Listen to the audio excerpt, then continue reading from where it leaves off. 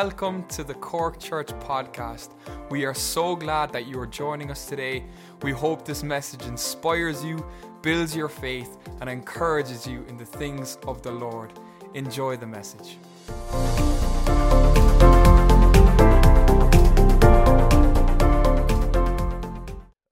Tonight we're going to be looking into the book of Habakkuk. It's a small 3-chapter book in the Old Testament, close to the end, one of the minor prophets. I want to share with you tonight from that scripture, from that book.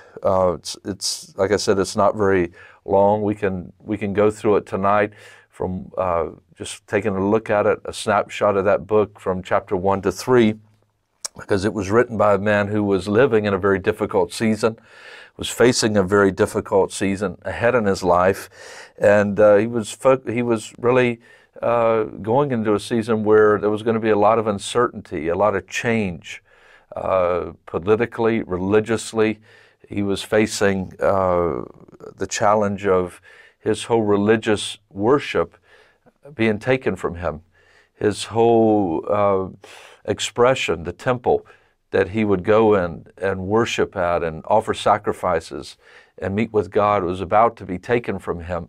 And he was given insight to that, and he had some difficulty in accepting that and walking in that. But tonight we're going to explore that to bring from it some strength and some comfort and some encouragement. I think it's a very apropos book for us in this season.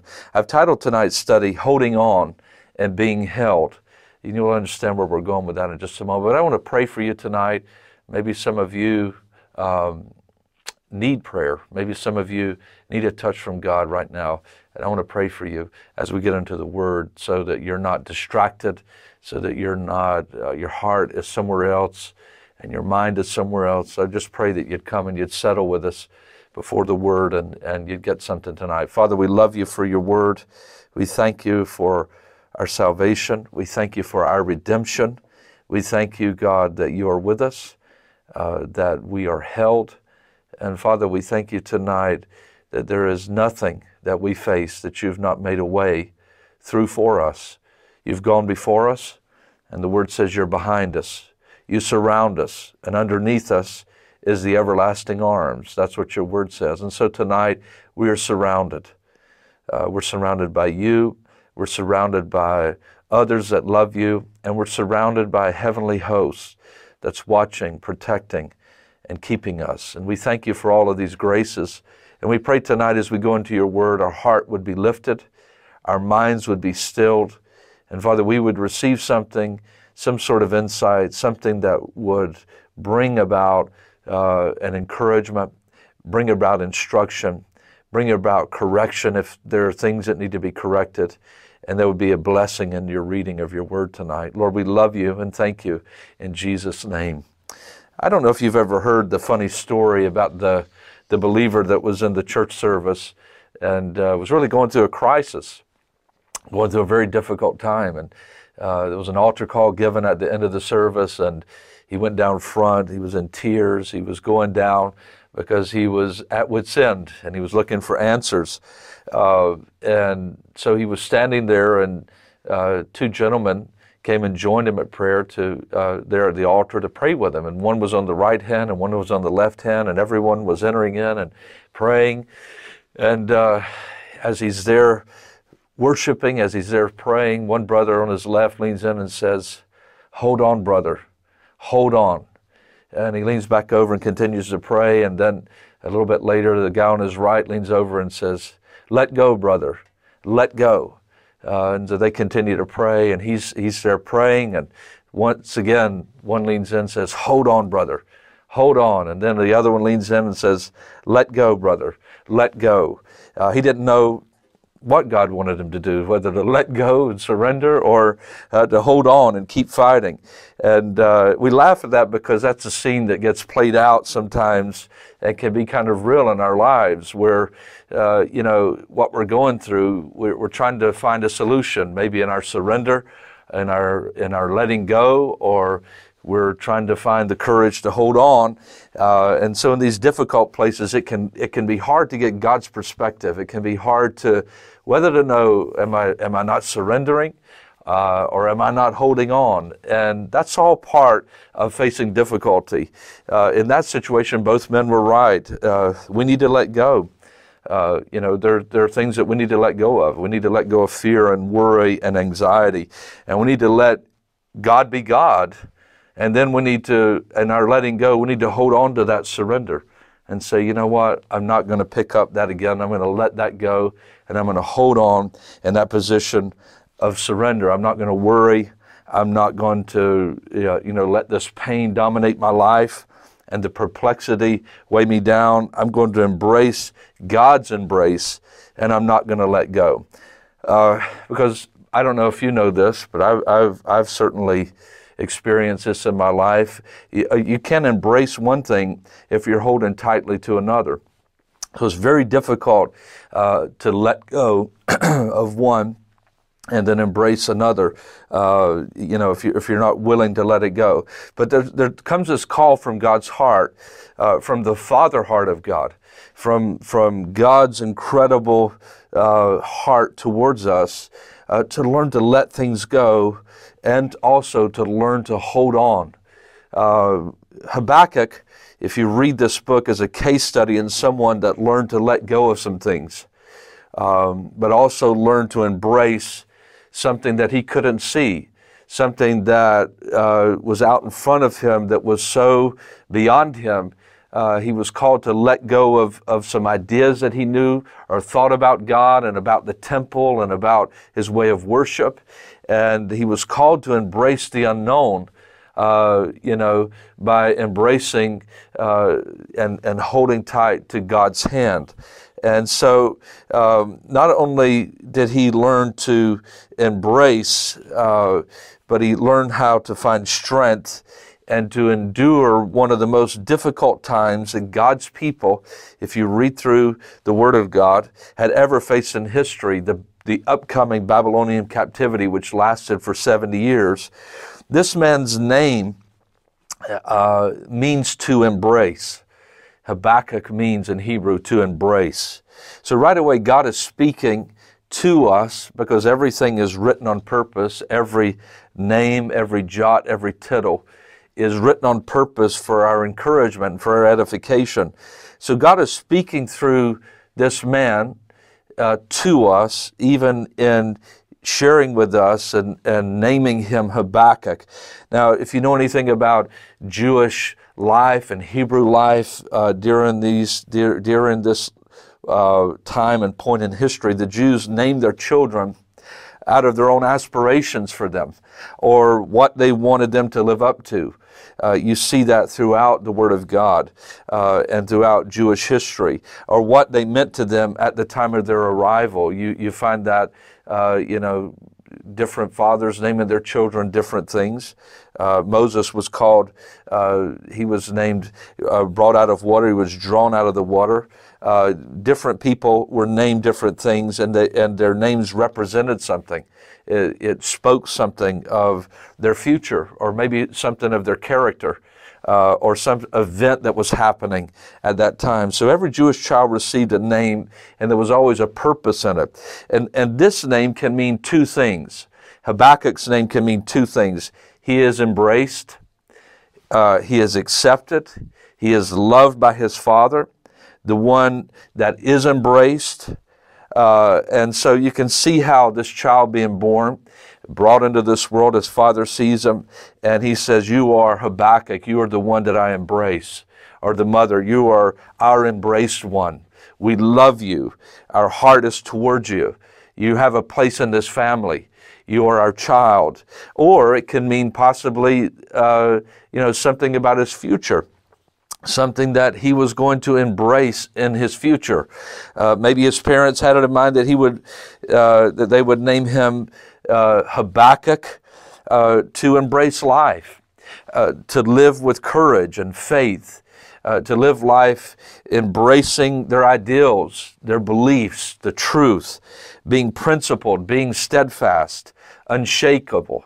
not running away, but exhibiting strength and holding fast. So this was maybe their aspirations, that this child would grow up and that he would learn to embrace life's challenges. And sure enough, as you read this short book about Habakkuk, and it's the only book in the Bible that has his name written in it, so we don't have a huge history about him, but it's thought that he was one of the minor prophets around the time of Jeremiah.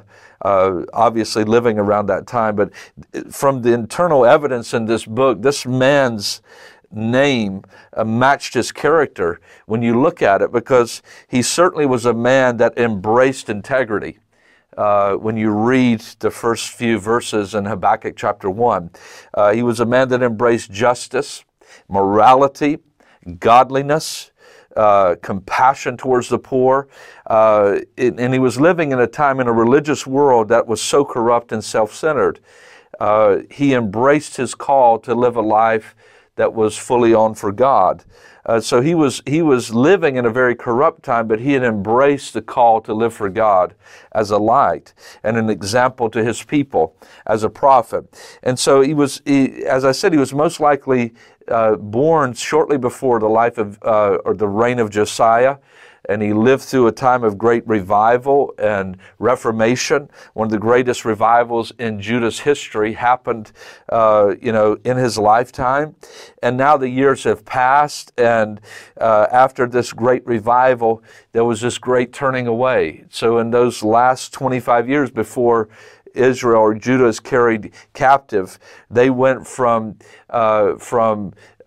serving God, from this point of revival and awakening, to the depths of degradation, the depths of corruption, idolatry. All of that was happening in his time. And so there was a lot of things that were going on. And he is living as a contemporary of Jeremiah. He's living there, and no doubt he's hearing the weeping prophet. He's heard Jeremiah. Jeremiah's been on the scene now for years, and he is warning about the coming armies of Babylon. So he would have known that. He would have heard that prophecy. And he heard that life that the Jews were, that they knew was about to change drastically. Their access to the temple was going to change. Their life was going to change completely. They were going to be taken captive into a foreign land by a very wicked and very corrupt king in a very corrupt kingdom, which was King Nebuchadnezzar and his kingdom, the Babylonian kingdom. And he wrote only a few short years before the Babylonians actually came in. So the northern kingdom at this time had been taken away in 722 into captivity by Assyria, and Judah was now in full-blown rebellion and apostasy. And God was sending his prophets again and again, over and over again, to call his people back. And Habakkuk is living in that generation. There is an impending invasion, and this man has embraced God courageously in a very compromised church age.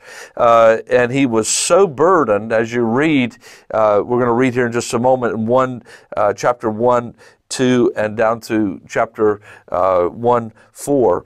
You see that this man in these verses, how burdened he is, and he cries out to God. He complains to God about what's going on. And so here's what he says. How long, O Lord, must I call for help, but you do not listen? Violence is everywhere. I cry, but you do not come to save. Must I forever see these evil deeds? Why must I watch all this misery? Wherever I look, I see destruction and I see violence. I'm surrounded by people who love to argue and fight. The law has become paralyzed, and there is no justice in the courts. The wicked far outnumber the righteous, so that justice has become perverted. Now, we can read on there, but this is just to give you a snapshot of the context that this guy lived in. He was a man that embraced his God. He stood firm. He lived right, and he loved God's law. And here we find him praying, a very common prayer that many people pray when they're facing difficulty or when they're grieved about maybe things that are going on in the world around them. Like you could be grieved now with all the agendas, the secular agendas that are just captivating so many people's minds, so many people's lives. And he prays something very common. How long is this going to continue? How long will you allow your people to go on like this? So here's a man that's burdened. Here's a man that is troubled. He's concerned because his society, the fabric of his culture is eroding. It's fast. It's unraveling. And he asks the Lord, how long is this going to go on? And that's a reasonable question. One that all of us have asked at one time or another. When you're faced with opposition, when you're carrying things for a while, when there's difficulty, when there's pain, when there's uncertainty, or these things just are continued. And this is years speaking now, so this isn't just a week or two or a month. This is ongoing years. This man is living. And he says, how long is this going to last? And so we can ask that. We can also face that, so you understand where he's coming from if you've had long-standing difficulties. And he prays that, and I'm sure in his heart he said, God, this has been a while now. I've been praying, I've been seeking, I've been faithful. There's other ministers that have been speaking your word, and things have gotten worse. Corruption has only grown. What are you going to do about this? And when are you going to do it? And so he asks these questions. He's praying these prayers. And God surprises Habakkuk and tells him he's going to allow the Babylonians to be the remedy for the failure that he is seeing. So whether he heard it, had heard it from Jeremiah and it hadn't clicked in, or he didn't understand fully, but God speaks to him and confirms his future, confirms what he's about to do. And the Bible says that God doesn't do anything unless he warns his prophets or lets them know. And so this man has insight into Judah's future. And the Lord replied to them after he had said, how long? Look around at the nations, look and be amazed, for I'm doing something in your day, something you wouldn't believe even if someone told you about it. And so maybe he had heard it from Jeremiah, just didn't believe it. I'm raising up the Babylonians, a cruel and a violent people. They will march across the world and conquer other lands. And Habakkuk is gutted. I mean, he's gobsmacked. This isn't the answer that he was looking for. Maybe he wanted to hear something like, I'm going to send another prophet, or I'm going to send another revival, or another leader is going to come in and it's going to solve the situation of the king and of the priest. But that's not what God tells him. He says, no, there's something happening, and I'm going to send these Babylonians in. I'm going to send this wicked nation in, and they're going to take you away. And so this really surprises him, because here is a kingdom that's fallen. Here's a people that had known God, had been in his covenants, and are steeped in sin. But here is a foreign power that is absolutely wicked, absolutely to the core, completely turned over to idolatry, all sorts of barbarism, all sorts of things that they practiced. And Judah was bad, right? They were in a bad situation, but the Babylonians were awful. They were so much worse. And he questioned God's ways, and he questions God's means, like, how could you do this? How are you going to use something that it's a place that's so dark? How are you going to use a people that are so entrenched in idol worship to bring Judah out of idolatry? I don't get it. How are you going to do it? Habakkuk 1:12, O Lord my God, my Holy One, You who are eternal, surely you do not plan to wipe us out. O Lord, our rock, you have sent these Babylonians to correct us, to punish us for our many sins. But you are pure and cannot stand the sight of evil. Will you wink at their treachery? In other words, are you just going to allow them to come and do what they want to do to us and just have them go unpunished? Should you be silent while the wicked swallow up people more righteous than they? How can a God that is so pure use something that is so defiled, so difficult? You're so full of light. How can you use something that is so dark? And really, this is the mystery of the ages. This is the tension that a lot of us find ourselves in. How can God use something that is so, that seems so abominable, something so devilish, something that is just this encroaching evil, this encroaching darkness, to work out His glory, to bring His people to a greater place of understanding and praise? And this is His questioning. This is His line of questioning. And He's questioning, the same way that we would question things that we find difficult in this time of difficulty, understanding God's ways, understanding God's plans and God's sovereignty. And instead of running, this man, thank God he was not a man for running. He was not a man for turning. This man pours out his complaint. How long? God answers, this is what's going to happen. This is coming to an end. I'm going to use the Babylonians. Why them? That's his next question. And instead of running away, instead of this just throwing him, the Bible says that he turns his heart, he determines in his heart to seek the Lord. He determines in his heart to wait on God. And he determines in his heart to embrace the situation and turn it over to the Lord. And in his heart he said, I might not like the answer. I might not agree just yet with your ways. I might understand why, but I'm going to determine in my heart to embrace where you have called me. I'm not going to charge you falsely. Even though this cure that you're bringing looks worse than the disease, I'm not going to allow this to take me out from the place where you've called me. Habakkuk 2:1.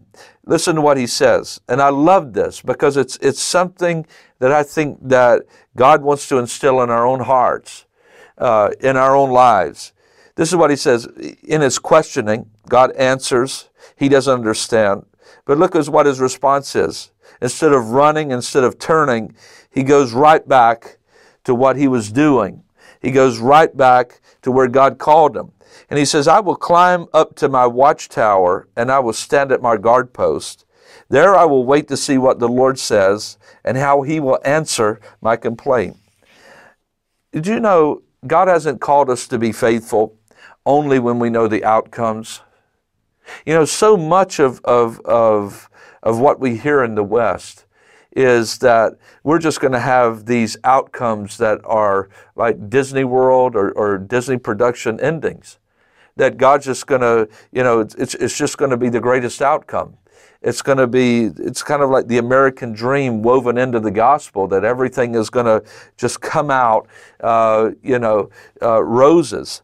And our faithfulness sometimes is tied to that understanding. Well, I'm going to be faithful because I know that everything is just going to be wonderful. But God hasn't called us to be faithful only when we maybe even think we know the outcomes. Only when we like the answers that He gives. In other words, our faithfulness to the Lord and obedience to Him is not dependent on the answers that He gives to us. How many of you know that sometimes you might not like the answers that God has for you? We might not like the allowances. We might not enjoy those things that we have to go through. We may not like the answers that He gives to us. But I love that this thing that was in his heart, that he purposed in his heart to hold on until he heard something from the Lord. And beloved, we're called to be faithful even when we can't understand. He says, I'm embracing my place. I'm embracing my calling. His name means to embrace. I'm embracing my calling, my appointment. I'm not moving. I'm not going anywhere until I will hear from Him. And my biggest heartaches in my own personal journey with the Lord oftentimes have been born out of a failure to embrace fully the appointed places that God has called me to walk through. You know, we can experience so much heartache and hardship, self-inflicted hardship, self-inflicted sadness, when we fail to embrace where God has called us and learn to be faithful in that place. Had this man not took his place, embraced his place on the wall, waiting and watching for God's answer, he would have left with only half of the story. He would have left not fully understanding or having a clue what God had in store for him. He would only had half the message. And sometimes that's what we get. We get half the message because we fail to find that place of, though we're wrestling, we need to find that place of also being faithful. You know, there's nothing that says you can't be faithful and wrestle with questions, that you can't be obedient and deal with perplexities, that you can't stay in the place where God has called you and still have unanswered longings in your life. Sometimes we don't get the whole picture because we don't embrace where we are. We find ourselves fighting against God's purposes because we only have one view of who God is. And Habakkuk said, I'm going to wait until my vision gets adjusted. And I love this. I love it because he said, I'm going to wait and I'm going to listen to what he has to say, because maybe my vision, obviously in this situation, the fact that I'm disgruntled, the fact that I don't, I'm a little bit out of focus. I've got half the picture here. So I'm going to wait until I get the whole picture. I'm not going to move. I'm not going to just, go AWOL from my post just because it doesn't line up with what I think God should do. I'm going to stay here. And I'm going to let God adjust my perception to who He is. I'm going to let Him do something in my life and change my heart. And sometimes we miss out because we jump ship. I know Pastor Nick preached a message, I think it was last week, stay with the ship. Sometimes we leave too soon or we move too quickly and we don't see things clearly. And so difficulty and change is a call many times to take your place, to listen and to bring your questions and your complaints. But we don't run. And so during all this time of questioning and what's happening next and where we're going to go and what's this thing going to happen, we wait. As Christians, we wait. We might not have the full picture, but we do know who is drawing the picture. We know who is ultimately the one who is authoring everything. And so in this place of waiting, God begins to speak to us. God begins to minister to us. And waiting doesn't mean necessarily sitting still, or just in a posture of prayer or in worship. Sometimes it just means you go about your day. You continue to be faithful as a parent. You continue to be faithful as a worker, as an employer or employee.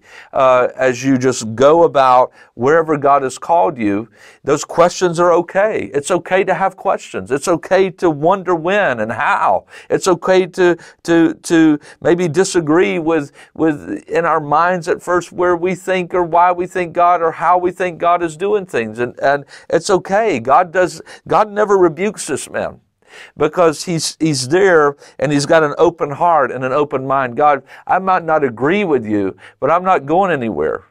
And I want you to adjust my understanding so that I can come into agreement with you and I can make this place of difficulty a place of worship. And sometimes that's all we can do. Just keep being obedient. Just keep being obedient. Keep doing what you know to do. And it's in that place of taking your place, regardless of the pill that you have to swallow, facing the Babylonians, that God will speak to you. God will not put you to shame. God will speak to your heart. And God shows up in chapter 2. You know, you got to get through chapter 1 with the questions and the complaints and find your place in obedience before you get to chapter 2. Some of us are stuck in chapter 1, complaining and asking, and we haven't come to that place you say, you know what, I may not understand, but I'm going to wait, and I'm going to believe, and I'm going to trust. And one thing that is true about God, when you are embracing your place and listening, He never disappoints you. God reveals something so wonderful about this people's future in this place that deliverance is going to come.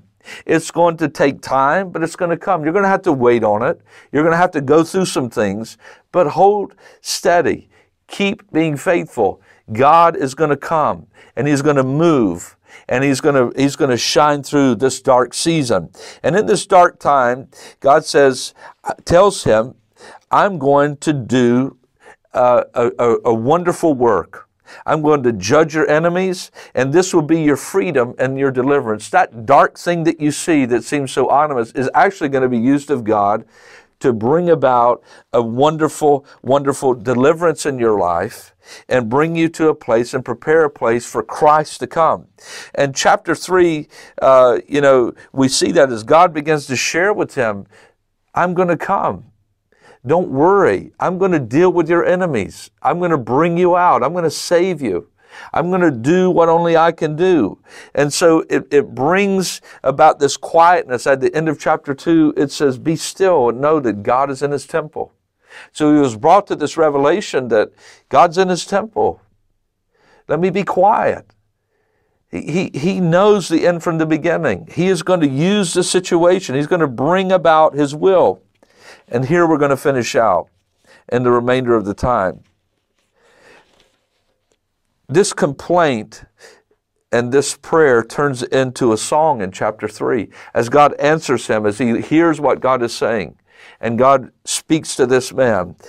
This prayer is turned, or this complaint and prayer of this man who is embracing God in difficulty, now becomes a man with a song because he is embraced.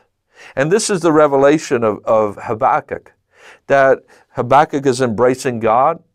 He's letting go of some things, but he's surrendering, and he is embracing, and he is holding, and he is obedient, and he is faithful. But now he is turning from a man that had known about God to a man that has seen God and begins to understand something about His name as well. I'm not only one that embraces, but God has embraced me. So he goes from the one that embraces to the embraced one. And you see that in the beginning of chapter 3. This is Habakkuk's song. This is the embraced one song. And I think this is the message of Habakkuk to us, that we are the ones that are called to embrace. We are the ones that are called to surrender and let go of things, but we're to hold on when we don't understand and be obedient and faithful. And as we do that, as we continue to walk in those seasons, we begin to understand, wait a minute, it's not, the reality isn't really that I'm holding on to God. The reality is, my name isn't really I'm holding on to God. It's God is holding on to me. I thought this was about my strength. I thought this was about my ability to be faithful. I thought this was about my ability to be obedient and to live as a light. I thought this was about, me being angry about everything I see in the world. But I see that God has a bigger picture, and I'm actually the one that's being held. I'm actually the one that's being held up. And so he's been taken on this journey and this encounter, a man that had embraced God, embraced His Word, embraced His calling, embraced where he was, to now realizing and understanding that he is the one that is being held. And that's the movement of this book. Through his wrestling, holding on and then letting go, God reveals all along, you're the one you're the one that has been held. You're the one who is embraced. You've never been in danger. You're never been in a place of being let go, or that your enemies would overcome you. And this is part of covenant. This is a part of our security in Christ, This message is for believers. This is applicable in our lives because we are Habakkuk. This is written to us, the ones that have embraced, but ultimately find out we are the ones that have been embraced. And this is our journey. And he pins those famous lines at the end of his encounter with God. And I love it because I think it's where God wants to take you to and me to a place where we are worshiping God and we are experiencing the joy and the peace of the Lord. And I'm not saying I'm there yet fully. I'm not here telling you that I've got all this worked out, but I see a journey of a man, one that is embraced, where God took him to a place where it didn't matter what was happening around him. He found his joy and he found his strength in his salvation. And he found something in his relationship with God. Listen to what he says, Habakkuk 3:17. Although this difficulty, although the Babylonians are coming, although the fig tree shall not blossom, neither shall fruit be in the vines, the labor of the olive shall fail, and the field shall yield no meat, the flock shall be cut off from the fold, and there shall be no herd in the stalls, yet I will rejoice in the Lord. I will joy in the God of my salvation. The Lord God is my strength, and he will make my feet like hinds' feet. Hallelujah. And he will make me to walk upon my high places. And so, though all these things come, that all these things are happening, I will bless. I will have joy in my God. I am Habakkuk. I am embraced.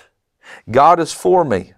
And this gives me strength to walk in peace and to move with God in difficult places. This is our strength. And you sitting there tonight, believer, can say with this man, it may not be your earthly name, but it is your heavenly name. It's the church's name. We are the embraced. We are Habakkuk, the ones who do embrace the gospel, do embrace the truth of God's word, do embrace the Holy Spirit, but even larger than that and bigger than that, the ones that have been embraced. That's your inheritance. That's my inheritance. That's who we are. You are embraced. You are loved.